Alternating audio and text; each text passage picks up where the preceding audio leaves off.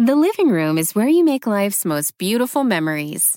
But your sofa shouldn't be the one remembering them. The new life-resistant, high-performance furniture collection from Ashley is designed to withstand all the spills, slip-ups, and muddy paws that come with the best parts of life. Ashley high-performance sofas and recliners are soft, on-trend, and easy to clean. Shop the high-performance furniture in-store or online at ashley.com. Ashley, for the love of home. Hi, it's Martha Stewart. You know, I spend a lot of time thinking about dirt. At 3 a.m., at all hours of the day, really. What people don't know is that not all dirt is the same. You need dirt with the right kind of nutrients. New Miracle-Gro organic raised bed and garden soil is so dense, so full of nutrient-rich, high-quality ingredients. Miracle-Gro is simply the best.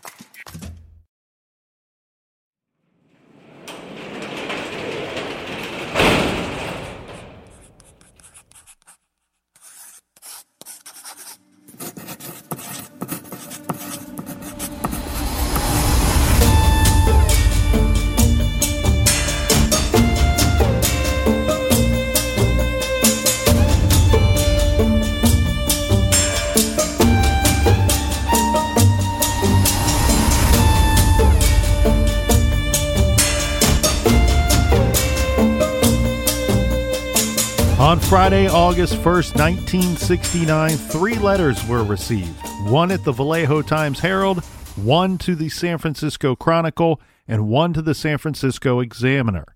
The nearly identical letters took credit for the shootings at Lake Herman Road and Blue Rock Springs. Each letter also included 1/3 of what is referred to as the Zodiac 408 cipher.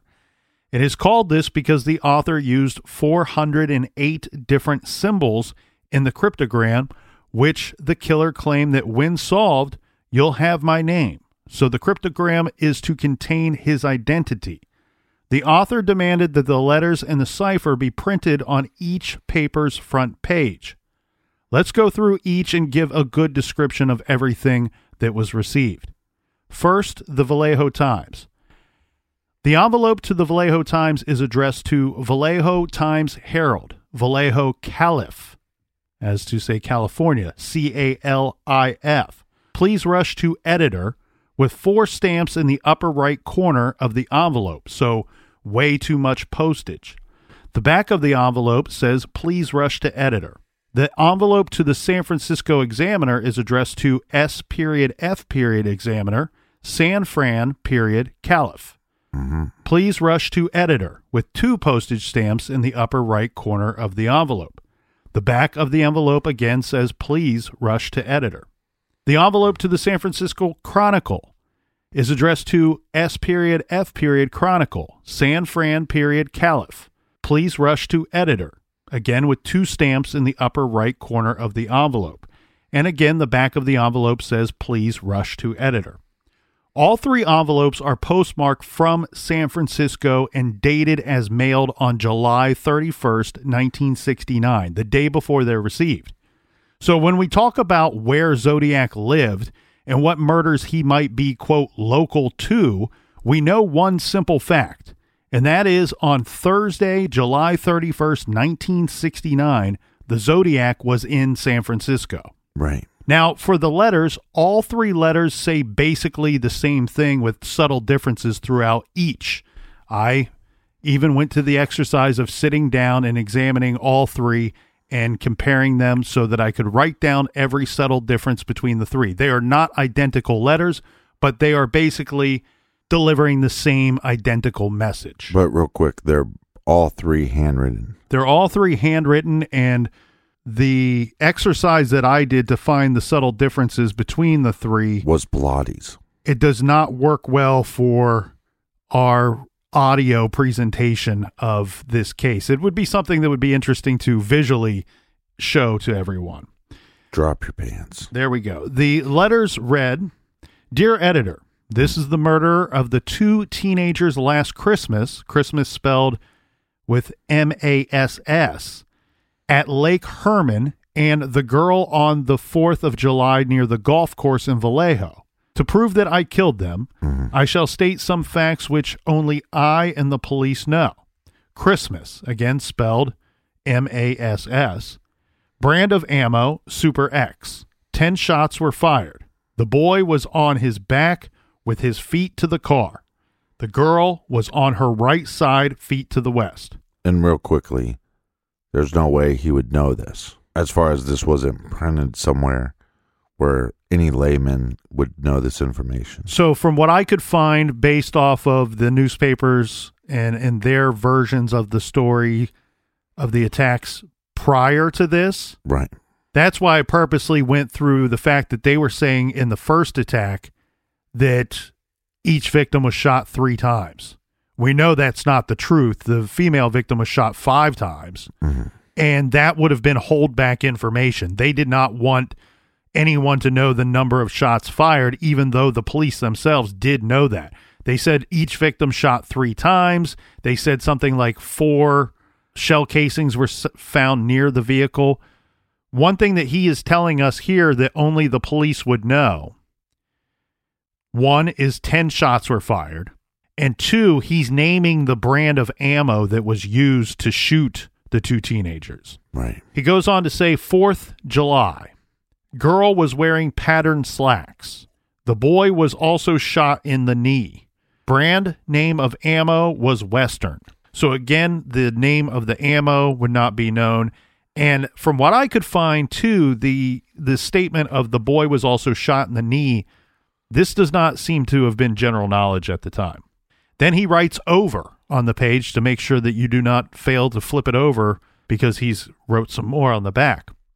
Here is part of a cipher. The other 2 parts of this cipher are being mailed to the editors of the Vallejo Times and San Francisco Examiner. Now, You're going to change those titles depending on which of the 3 letters you're reading.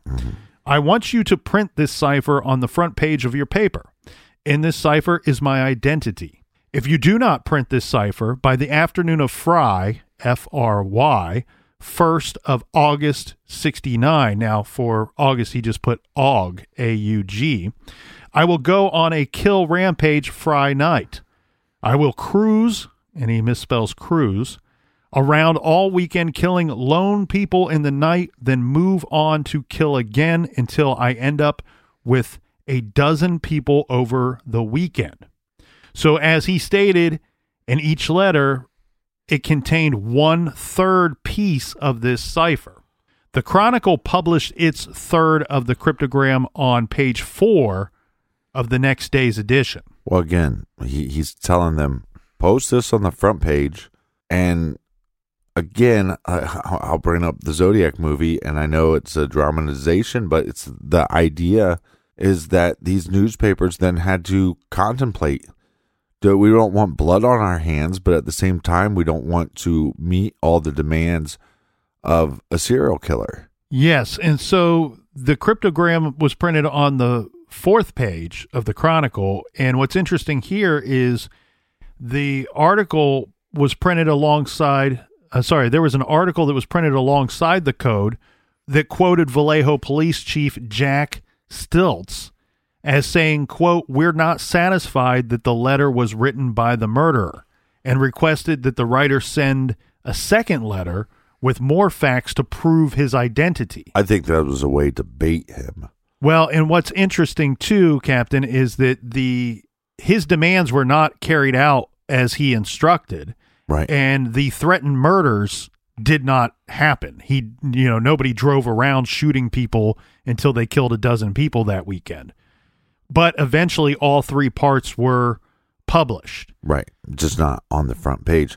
But look, when you think of all the cases that we covered, this blows my mind. The level of sophistication. Yeah, okay, he spells some words wrong. And I think that spelling Christmas like that is probably some just stupid joke he's trying to make. Just like the flip over, right? Mm-hmm.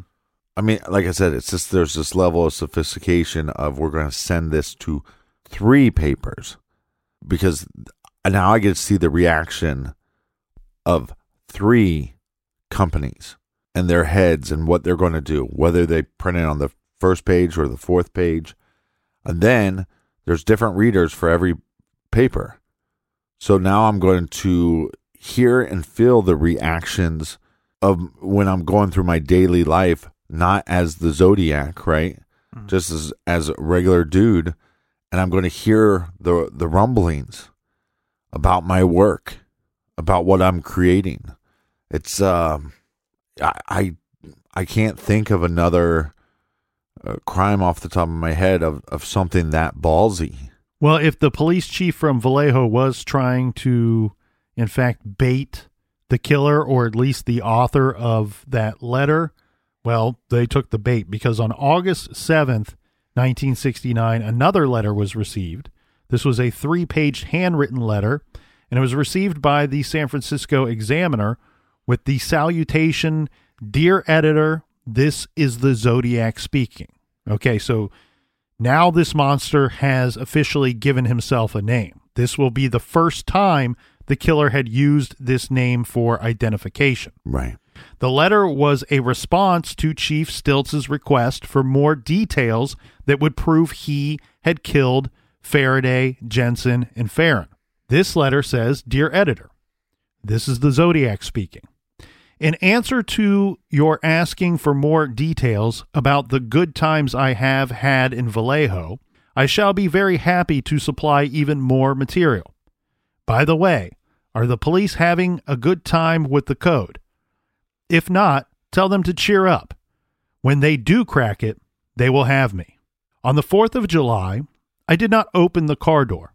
The window was rolled down already. The boy was originally sitting in the front seat when I began firing. When I fired the first shot at his head, he leaped backwards at the same time, thus spoiling my aim. He ended up on the back seat, then the floor in the back, thrashing out very violently with his legs. That's how I shot him in the knee. I did not leave the scene of the killing with squealing tires, racing engines as described in the Vallejo paper. I drove away quite slowly so as not to draw attention to my car. The man who told police that my car was brown was a Negro, about 40 to 45, rather shabbily dressed. I was in this phone booth having some fun with the Vallejo cop when he was walking by. When I hung the phone up, the damn thing began to ring, and that drew his attention to me plus my car. Last Christmas, again MASS. In that episode, the police were wondering how I could shoot and hit my victims in the dark. They did not openly state this, but implied this by saying it was a well-lit night and I could see silhouettes on the horizon. Bullshit. That area is surrounded by high hills plus trees. What I did was tape a small pencil flashlight to the barrel of my gun. If you notice, in the center of the beam of light, if you aim it at a wall or ceiling, you will see a black or dark spot in the center of the circle of the light about 3 to 6 inches across. When taped to a gun barrel, the bullet will strike in the center of the black dot in the light. All I had to do was spray them, as if it was a water hose. There was no need to use the gun sights. I was not happy to see that I did not get front page coverage. And then this is where he signs it with what we would later refer to as the Zodiac symbol, the circle with the cross in the center of it. And then he wrote no address. So let's think about this for a second. What does this tell us about our killer? Well, first, he seems to read all 3 papers and would appear to expect to have access to all 3 to double check their work on Friday night, or as he says, Fry night, because that's when he's going to start killing people if he doesn't see his work in the papers. Yeah, but again, we don't know how much time this guy has on his hands. He could make the time if it's that important to collect these resources. Again, I don't have the notes in front of me like you do, but there's not a lot of misspelled words. This guy isn't a Dennis Rader. He's not misspelling a bunch of words. And he's also explaining to you how he basically jimmied his gun to have light in the dark. I don't want to give this guy too much credit, but again, I think you're dealing with somewhat of an intellectual. Yeah, and I think that it's a strong possibility that the Zodiac has some type of military background. Now, talking about where he may live or what he has access to, again, I don't believe, I can't believe that he threw out this threat and didn't want to double check their work. I really firmly believe he would have been in a position to have the ability to access all three newspapers that Friday night to see his work. That's what he loves. Yeah, you wonder if he's some kind of driver or delivery man or... Well, what I find interesting is we know that on the day before he would have been in San Francisco because that's where the letters were mailed from. Right. All three. Yet of the newspapers, the Vallejo Times would be the smallest of the three papers, and I wonder how much availability at the time that Vallejo paper would have been in the bigger city of San Francisco. Right. I could see being in Vallejo and being able to get the San Francisco papers. I just wonder, could one get the Vallejo paper in San Fran? The other thing that I want to point out here, too, is we also know that he reads the San Francisco Examiner. And that seems like a dumb statement, but I want to include that because we know that he reads the San Francisco Examiner specifically because he responded to Chief Stiltz's request for more details. That was only printed in one of the three papers. But what's interesting, for whatever reason, he's responding to something he read in the San Francisco Examiner, but he sends those additional details to the other paper, to the San Francisco Chronicle. Right. So it's weird. It's why the preference of having it printed in the San Francisco Chronicle when you respond to something that was in the Examiner? Or is it just another one of his weird little games? And here comes Captain Obvious for you. Again, a little bit of sophistication, a little bit of cat and mouse, a little bit of I want to see how people react. But the intellectual part, the cipher, dividing up the cipher in three parts. And I'm not great at cryptograms or anything like that, so I'm not going to pretend to fully understand this. But some things that I do know is, one, you're looking for words that have the common double consonant use. That's one key indicator that you could quickly pick up on. Right.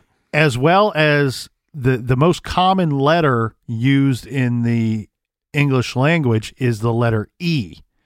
And he was sophisticated enough to know this, that he used, I believe it was 7 different symbols for the letter E. So one couldn't easily pick this up and figure out the letter E immediately just by looking at it. You would count up the number, you would count up the symbols that were used repeatedly, and the one that was repeated the most, you would say, well, that should be E. Right. And start from there. Well, he used 7 different symbols, if not more, for the letter E.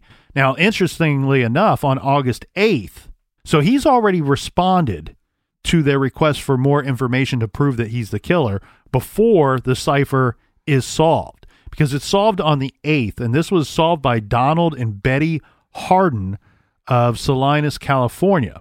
They were the ones that cracked the Zodiac's 408 cipher. Are they mathematicians?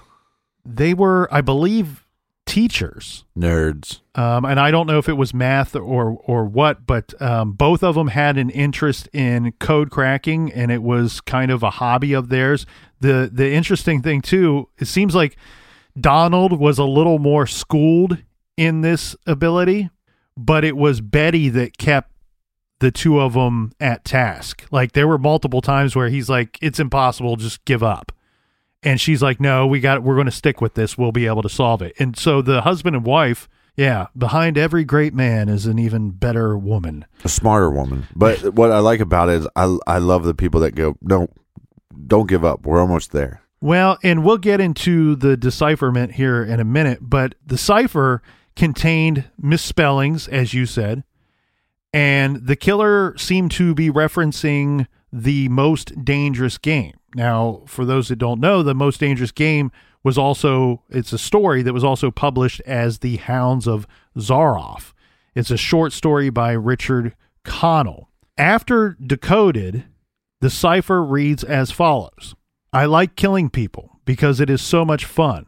It is more fun than killing wild game in the forest because man is the most dangerous animal of all. Not true. That's mosquitoes. To kill something gives me the most thrilling experience. It is even better than getting your rocks off with a girl. The best part of it is that when I die, I will be reborn in paradise.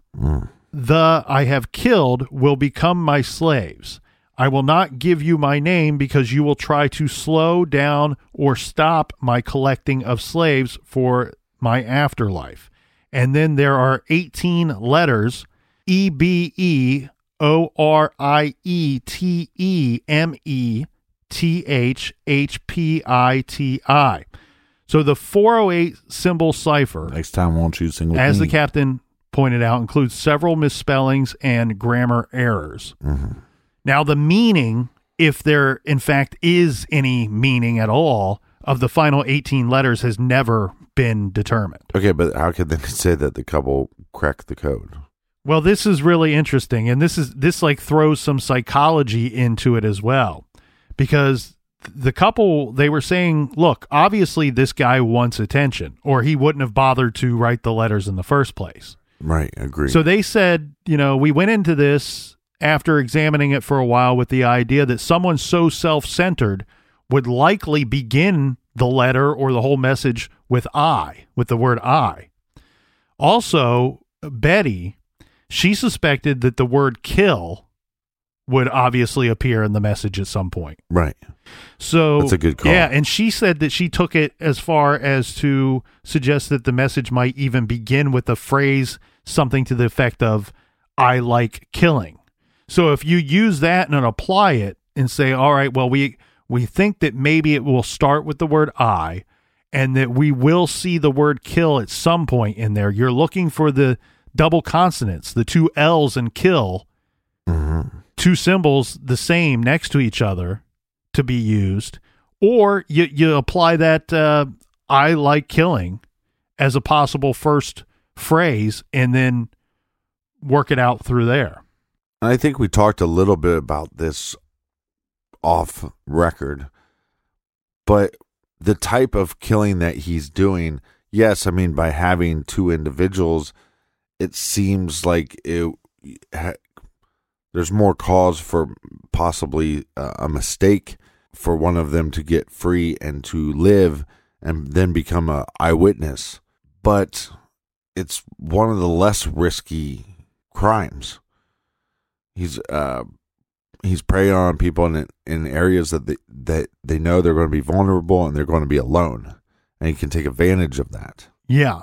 It's tricky to completely. When we're talking about decoding, it's difficult to decipher how he's coming up with his victims. But one thing that seems to be going on in this situation is that killing might not be the number one objective here. No. It almost feels like the reaction, the suspense of him killing again is what really truly excites him. And that's where I go back to the idea of the threat of, I'll drive around. If you don't print this on your front pages like I asked you to, I'm going to drive around all weekend shooting people until I end up with a dozen dead over the weekend. Well, he didn't do that. We know he didn't do that. And so you go, well, why didn't he do that? Because he got just as much enjoyment out of seeing the reaction, the panic, the people working to try to solve the cipher, and the reaction that it was putting out there for that weekend. He achieved enough excitement over that he didn't have to go out and actually shoot and kill anybody. Yeah, I agree. And I think that's because the excitement's actually higher, because I would actually think that you have more chances of getting caught. They're asking for the letter, so they know it's coming. So how much information can they find out about where that letter is coming from? But that's what baffles me a little bit, is their demand is a higher risk that he could get caught than him going on to kill other people. Yes, and that's why it's a good kind of proactive technique to try to bait the author into sending something again, because look, if you can't shake the bushes and get the killer to come out, then your second goal is, well, let's shake the bushes and maybe the author comes out and it turns out that they weren't the killer. And yeah, and if you can shake the bushes well enough, then you're a master baiter. But what happens is when they bait the author, they end up getting more confirmation that, yes, the author is in fact the person that killed all three of those victims.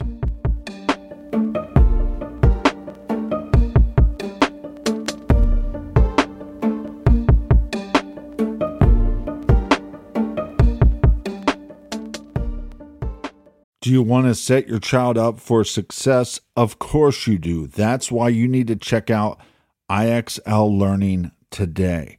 IXL Learning is an online learning program for kids covering math, language arts, science, and social studies. IXL is designed to help them really understand and master topics in a fun way. It's powered by advanced algorithms. IXL gives the right help to each kid, no matter the age or personality. There's one site for all kids in your home pre-K to 12th grade. Kids could use it at home on their computer or on an app on your phone or a tablet. No more grading those worksheets. IXL grades everything for you. 1 in 4 students in the U.S. are learning with IXL. IXL is used in 95 of the top 100 school districts in the U.S. I love recommending IXL Learning. Kids can learn at home or on the go. And all my friends and family that are using it absolutely love it because it's so easy to set up and so easy to use. And even the kids that I've recommended it to their parents have told me, hey, Captain, thank you. I was having problems in math and my parents couldn't help me, but IXL could. Do you want to get your kids back on track, or do you just want to get your kids ahead? Do so with IXL Learning. Make an impact on your child's learning. Get IXL now. And True Crime Garage listeners get an exclusive 20% off IXL membership when you sign up today at IXL.com/garage. Visit IXL.com/garage to get the most effective learning program out there at the best price. Check out IXL.com/garage today. The best part of spring cleaning takeaway is the post-clean clarity you get. It's kind of like when you find out that you've been paying a fortune for wireless. When Mint Mobile has phone plans for $15 a month when you purchase a 3-month plan. It's time to switch to Mint Mobile. All plans come with high-speed data and unlimited talk and text delivered on the nation's largest 5G network. Use your own phone with any Mint Mobile plan and bring your phone number along with all of your existing contacts. Ditch overpriced wireless with Mint Mobile's limited time deal and get 3 months of premium wireless service for $15 a month. Save a lot of money with Mint Mobile. Get their great mobile wireless service delivered on the nation's largest 5G network. That's premium service at a great price. To get this new customer offer and your new 3-month unlimited wireless plan for just $15 a month, go to mintmobile.com/TCG. That's mintmobile.com/TCG. Cut your wireless bill to $15 a month at mintmobile.com/TCG. $45 upfront payment required, equivalent to $15 a month. New customers on first 3-month plan only. Speed slower above 40 gigabytes on unlimited plan. Additional taxes, fees, and restrictions apply. See Mint Mobile for details. Warmer, sunnier days are calling. Fuel up for them with Factor's no prep, no mess meals. Meet your wellness goals in time for summer thanks to the menu of chef-crafted meals with options like Calorie Smart, Protein Plus, and Keto. Factor's fresh, never frozen meals are dietitian approved and ready to eat in just 2 minutes. So no matter how busy you are, you'll always have time to enjoy nutritious, great tasting meals. With 35 different meals and more than 60 add-ons to choose from every week, you'll always have new flavors to explore. Crush your wellness goals this May with dietitian approved meals and ingredients that you can trust. Make your day delicious. from breakfast to dessert. Stay fueled with easy, nutritious options. Treat yourself to restaurant-quality meals that feature premium ingredients like filet mignon, shrimp, and blackened salmon. I am new to Factor, and I have been loving every minute of it. I have a problem, and it's called lunch. Some days I need to pack a lunch, and some days I work from home. Whether I'm at home or whether I'm on the go, Factor is fueling my lunch from now on. Head to factormeals.com/truecrimegarage50 and use code truecrimegarage50 to get 50% off your first box, plus 20% off your next month. That's code truecrimegarage50 at factormeals.com/truecrimegarage50 to get 50% off your first box, plus 20% off your next month while your subscription is active.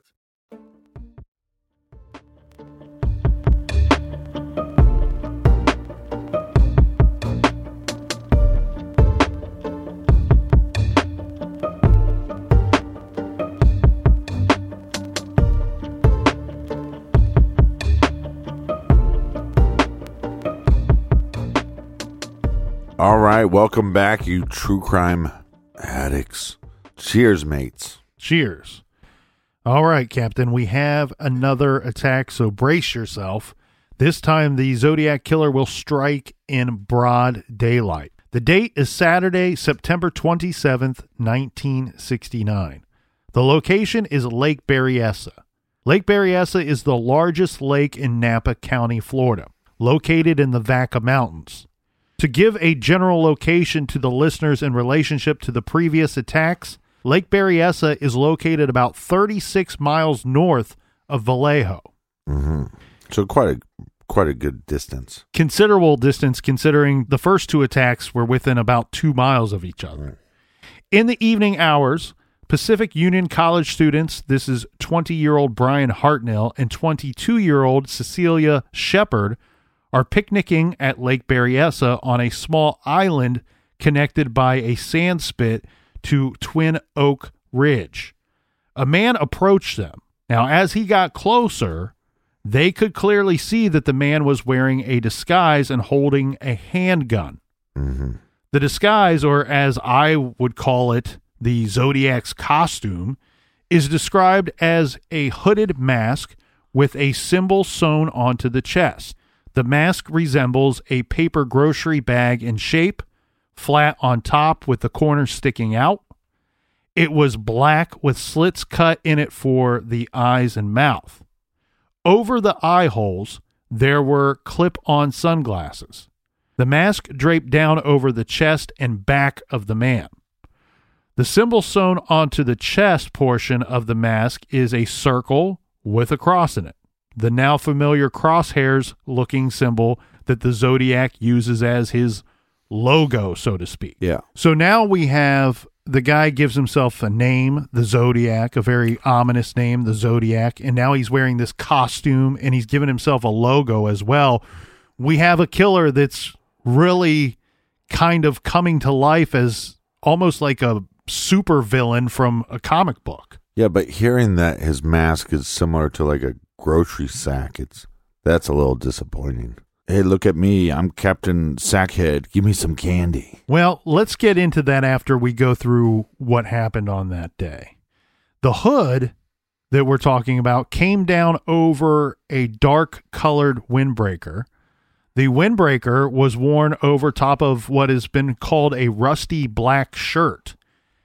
I don't know exactly what that means. My guess is anybody that's owned, you wear a black shirt a whole bunch of times, it can get faded, but sometimes it almost takes on this rusty appearance. Yeah. So he's wearing black gloves as well. He's wearing baggy pleated pants tucked into boots. He has on a belt with a wooden holder attached to the belt, and the holder is for a long knife. Now, the knife resembles a bayonet with a wooden handle. He had some lengths of rope stuffed inside his belt. I've seen several sources state that these were very likely cut clothesline, probably cut into 18-inch or 2 feet long pieces. Given the time period and other cases we have reviewed, cut clothesline makes good sense. The attacker was 5 feet 10 inches to 6 foot 2 inches tall. The hood is often described as a black executioner's type hood. So given that description and the general shape of this hood, I would believe this may make his exact height a little more difficult to determine. And that's why I think he may have chose that oddly shaped grocery bag type shape for the hood. Right. Plus, he has it cut in a way that it's going to drape down the front of him and the back of him. It just really makes his exact height very difficult to determine. Yeah, and also doesn't hug the features of his face. Correct. He's described as... Doesn't hug the face. Doesn't hug my face. He's described as possibly 225 to 250 pounds, so a big boy. Stocky in build. Again, given the fact that he was clearly very overdressed with unnecessary layers of clothing and baggy pants, he may appear to be heavier than what he actually is. And I know this is a point of contention in the Delphi case with the bridge guy. A glimpse into the space. This is very interesting. A glimpse into the space behind those clip-on sunglasses, right, by one of our victims revealed brown hair. And what he said, a glimmer, suggesting that maybe the attacker is wearing glasses underneath the hood. Mm. His voice, it is said, sounded like he was in his 20s. Brian Hartnell believed that the gun that the man had was a .45. Now, the way that a .45 looks traditionally is very consistent with what some in law enforcement say was the likely used in at least one of the earlier attacks, that Browning high-powered handgun that we spoke of. Okay, so again, let's take a step back for a second, because we have a guy that now we think he has access to multiple guns. He has access to multiple vehicles. He is now sending letters, not just calling and taking responsibility, but sending letters, taunting different publications, different entities, if you will. And then this one seems a little more brash because it's in the daylight. He's wearing a costume, so he's going to stick out like a sore thumb or a sore loser. It's also on a remote part, like you said, almost an island. So it seems like, again, setting himself up in more of a dangerous scenario to get caught. Yes, and maybe no. And I have a lot of thoughts on that, why he's kind of changing what he's doing. I think he's, in a way, evolving and adapting to the battlefield, if you will. I actually believe that this guy is playing a game and he's not informed the rest of us that this game is going on.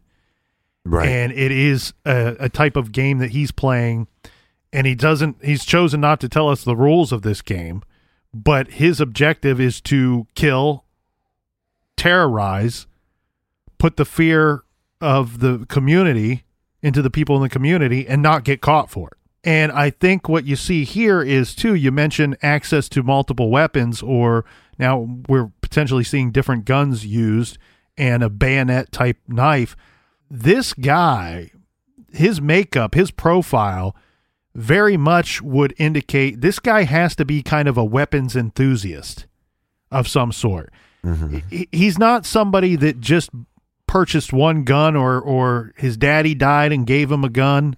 No, this is a guy that is actively collecting, using, practicing with different guns and weapons. So much so that he explains to them, look, you made it sound like, I was just shooting at the silhouettes as they ran from me. No, that's bullshit.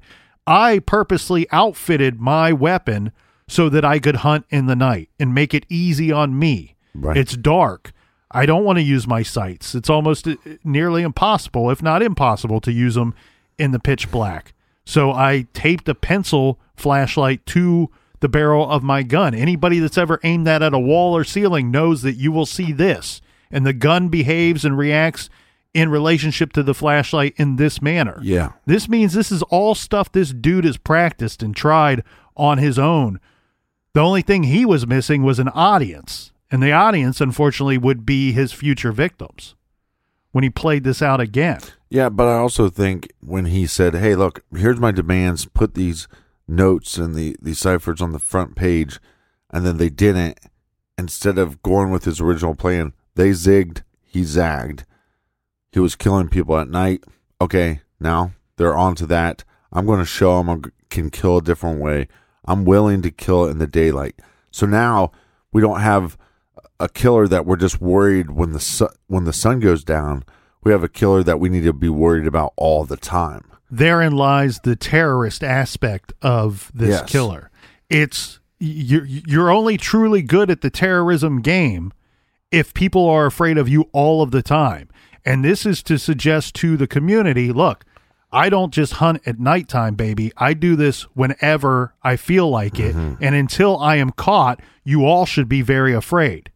Continuing on with the description of the attack at Lake Berryessa, the hooded gunman demanded the couple's money and car keys, saying he wanted to drive to Mexico. Right. He said he escaped from a prison in Deer Lodge, Montana, where he had killed a prison guard. He said that he had no money and was driving a stolen car. Brian gave the attacker his money and keys to his Volkswagen Carmen Ghia. Then, using the pre-cut lengths of clothesline, he instructed Cecilia to tie up Brian. Then the hooded man tied up Cecilia, put her face down next to Brian. The killer then checked and tightened Brian's bindings. The couple seemed to believe the man's story. They thought they were simply being robbed. This is until he told them that he was going to stab them both. Right. Then he drew his knife and he stabbed them both repeatedly. He began by stabbing Brian first in the back, and then he moved on to Cecilia and did the same. But she rolled onto her back in the struggle and ended up being stabbed repeatedly in the front as well. Brian said that he pretended to be dead. Now, after the attack, the attacker tossed the money and keys onto the couple's blanket and simply walked off. So he came up with this story, I'm here to take your money and your car, and then tossing them on the blanket indicates he didn't want their money, nor did he need their car. The killer then hiked 500 yards back to Knoxville Road. This is to Brian Hartnell's Volkswagen Carmen Ghia. Right. Before the killer left, using a black felt tip marker, he wrote a message on Brian Hartnell's car. He drew a cross circle symbol on Hartnell's car door and wrote beneath it, Vallejo 12-20-68, 7-4-69, September 27, 69, 6:30 by knife.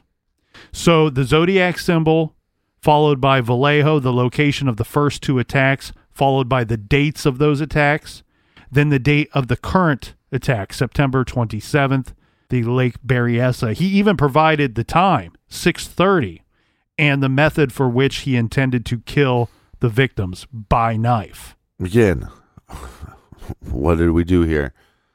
I'm killing my victims with a gun at night. Now I'm going to switch to killing my victims during the day with a knife. Yes, and what's interesting to me, Captain, I say that I believe that the killer is evolving. He's evolving for the purpose of his game. Again, his game is to terrorize, continue to terrorize, and not get caught. I mean, but that's your blanket statement, is that that's my belief. It's a game of terrorism, but there's no, you don't have deeper details that you... No, the Zodiac has not told me that I'm correct.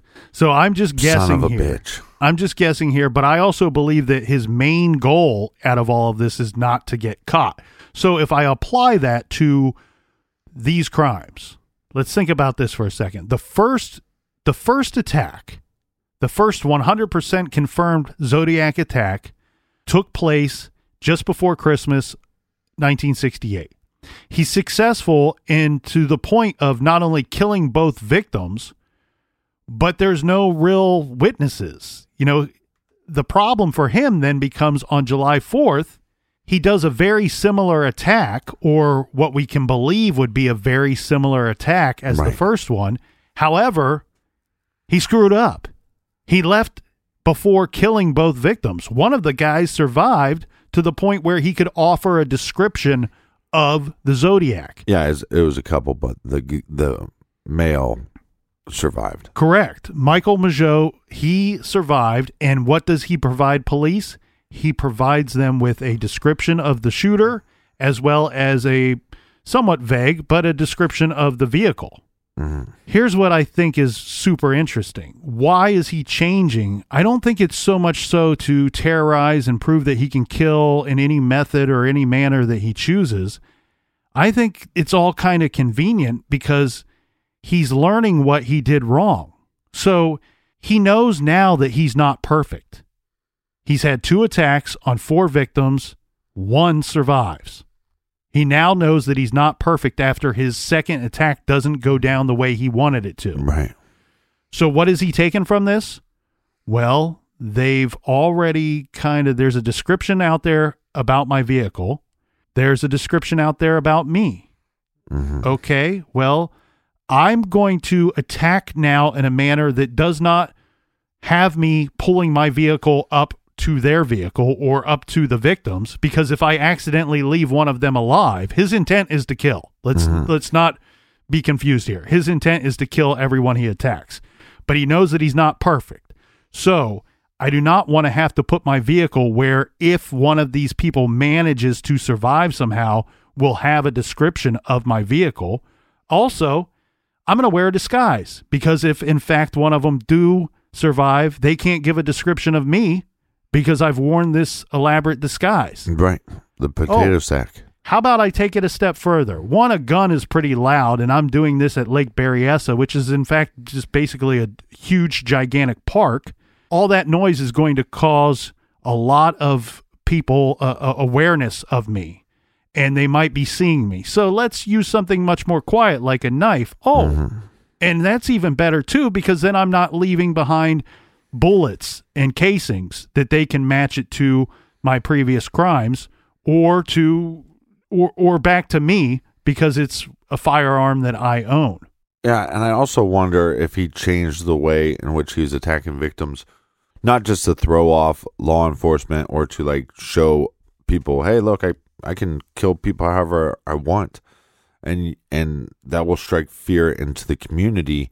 But in that moment, you have to stab that individual more times than you'd have to shoot them, and you'd have to be at a closer range. So do you get more of whatever he's getting off on?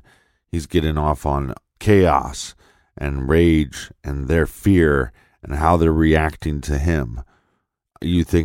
I would think that an attack with a knife would be more intimate. Yes, he's certainly becoming more violent, and whether that's because he aspires to become more violent or if it's through necessity of changing his MO. Right. The other thing with the in broad daylight, see, I feel like the Zodiac would want all of us to go, oh, wow. I mean, he's so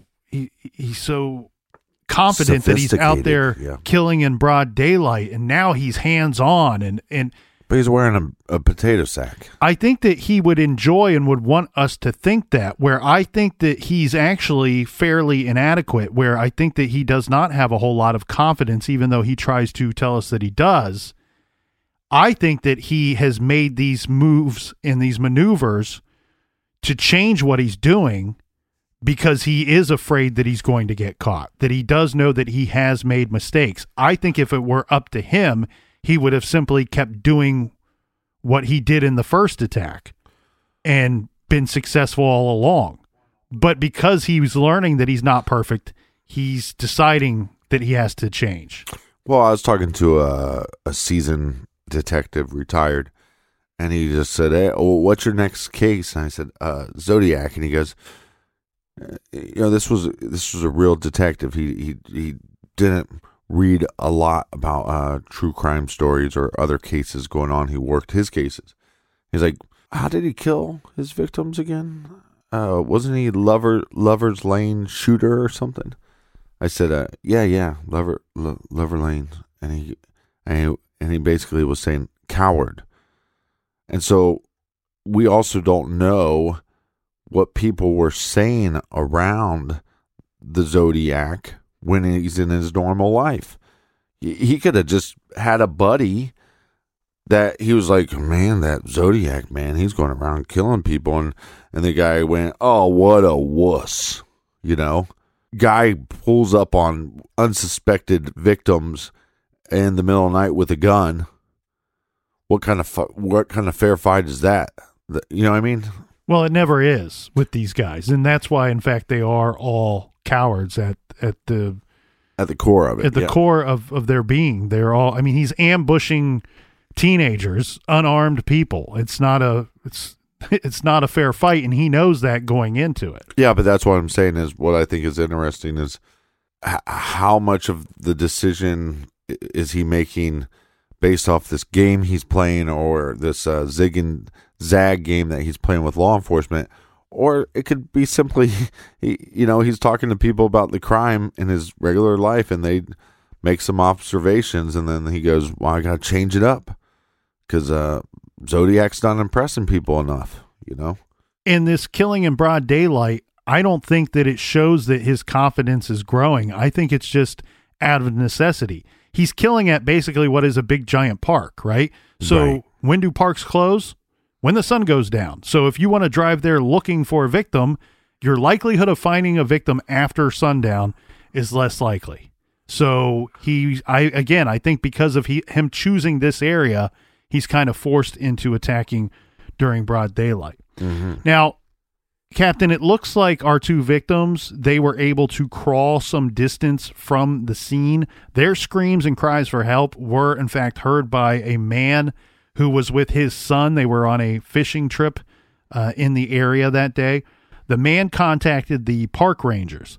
Now, Cecilia was conscious when law enforcement officers arrived. Right. This was Napa County Sheriff's Office that arrived on scene, but she very quickly slipped into a coma during the transportation to the hospital and never regained consciousness. She died 2 days later from her injuries.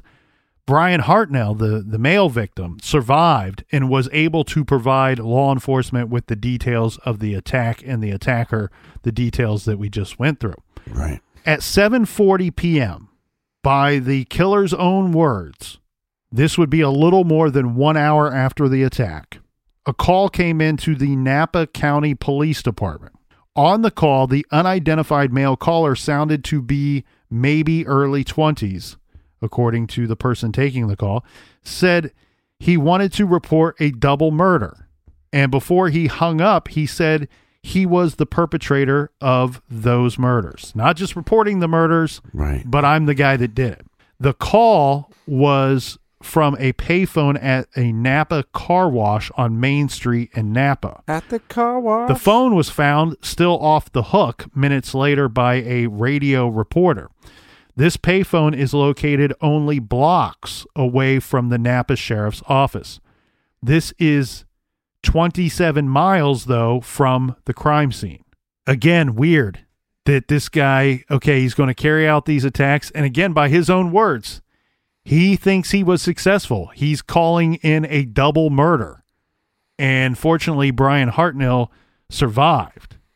Yeah. But an hour to an hour and 10 minutes, roughly, and then this location, probably a 30-minute drive would be my guess. I don't find too much of a problem with the missing time here.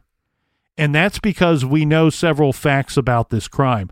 One, the killer walked a considerable distance from the parking area to where he attacked both of the victims and then Right. had to walk back. He wrote on the vehicle and then he left the area. The detectives were able to lift a still wet palm print from the telephone used by the killer, but it looks like they were never able to match it to any one suspect. At the crime scene, Captain, there were tire tracks found near Brian's car. So someone parked behind Brian's car. It is believed that this is the vehicle of the killer, and here's why. They said that the front of this car that left tracks, they could tell by the tracks that the front of this car seemed to have tires that were not only worn, but they were actually two different sizes.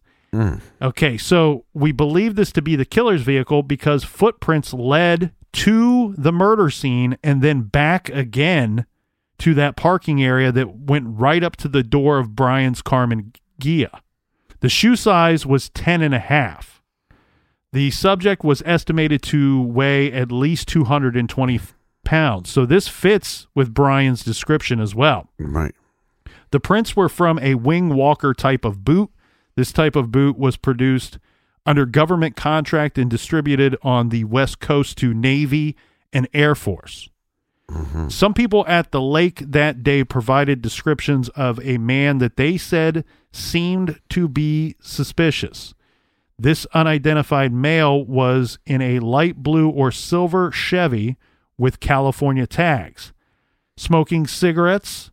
He was 6 foot tall or more, 200 to 230 pounds, mid-20s to mid-30s, with straight dark hair, side part, clean cut. They have him wearing a black sweatshirt with long sleeves, dark blue slacks, and a T-shirt was visible hanging out of the pants in the back. And what was hanging out in his front? And here's another unidentified male description. Maybe the same person, maybe not. We don't know.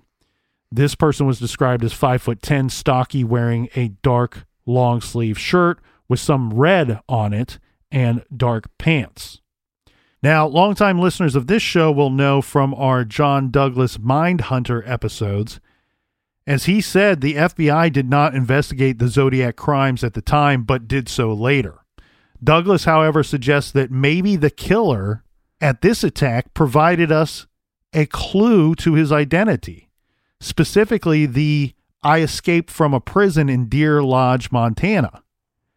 And Douglas, who even lived in Montana at some point in his life, says that Deer Lodge, Montana is not just the kind of place that you just pick at random or pull it out of thin air. Mm-hmm. He believes that there's a likelihood that the attacker, the killer, the Zodiac, has some connection to that area. Now, he did say that it was specifically looked at. There was not a recent escape from a prison there. There was not a recent murder of a prison guard there. That part was made up. But Douglas firmly believes that this Deer Lodge, Montana is real. Is more truth than fiction.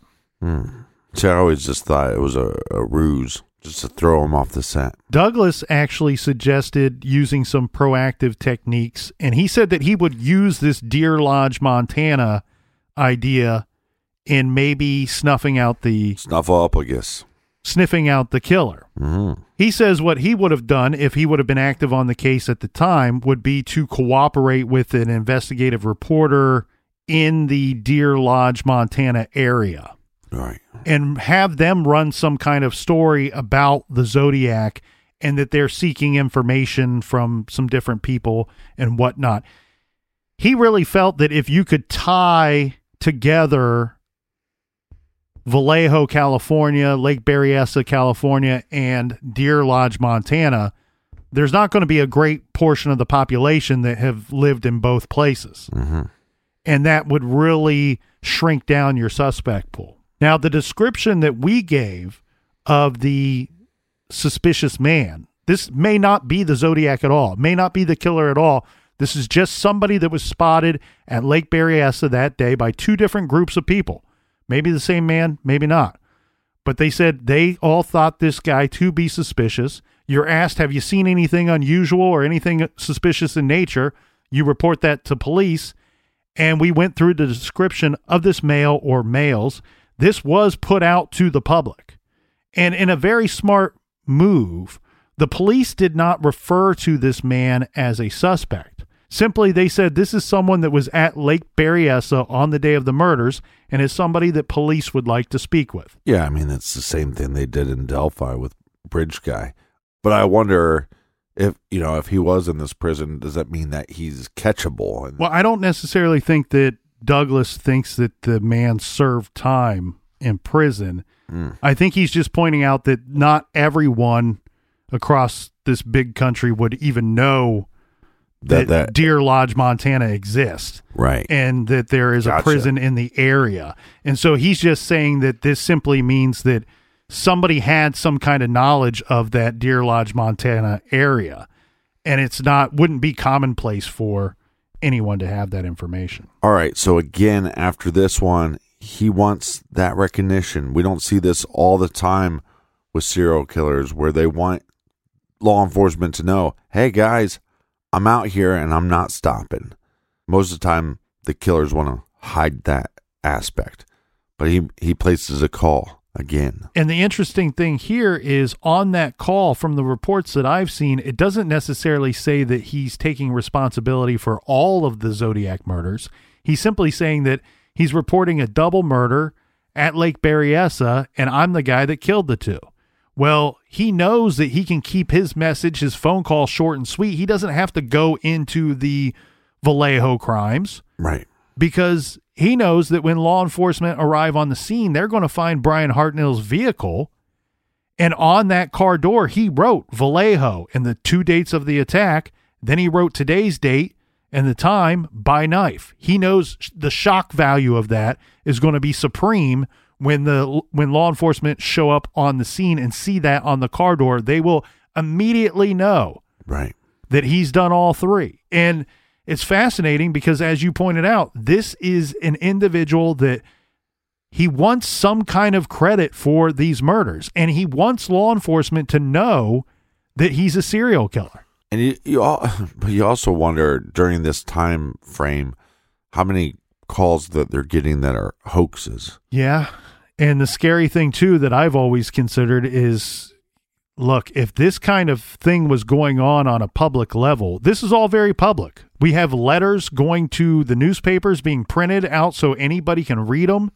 Yes. The scary thing I've always thought about in regards to the Zodiac killer case is if you had somebody that you wanted to take out, that you wanted to kill at this time, well, what better way to go and kill that person? And maybe the Zodiac takes credit for it, or maybe the public thinks that the Zodiac did it.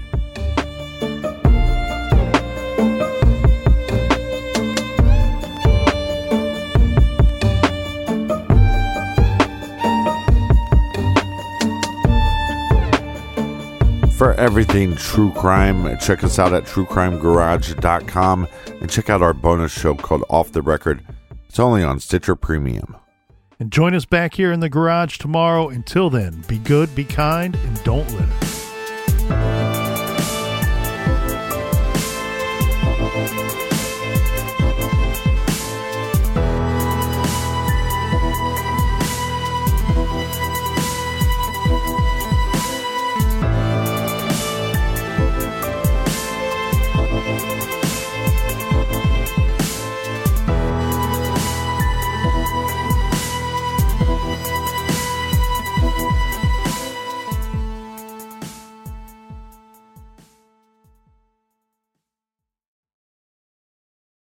They say plants like music. Yeah, no, like really, they respond to the vibrations of it, which means that this playlist you're listening to, the plants are too. You know what else plants like? Organic soil from Miracle-Gro. It's made with all the best stuff like wood fiber and compost. Plus, it's OMRI certified organic, which officially means it's made with superior ingredients. And when you give your plants the stuff that makes them happy, they won't judge you on your iffy playlist. Hear that, plants? So go ahead and give them Miracle-Gro.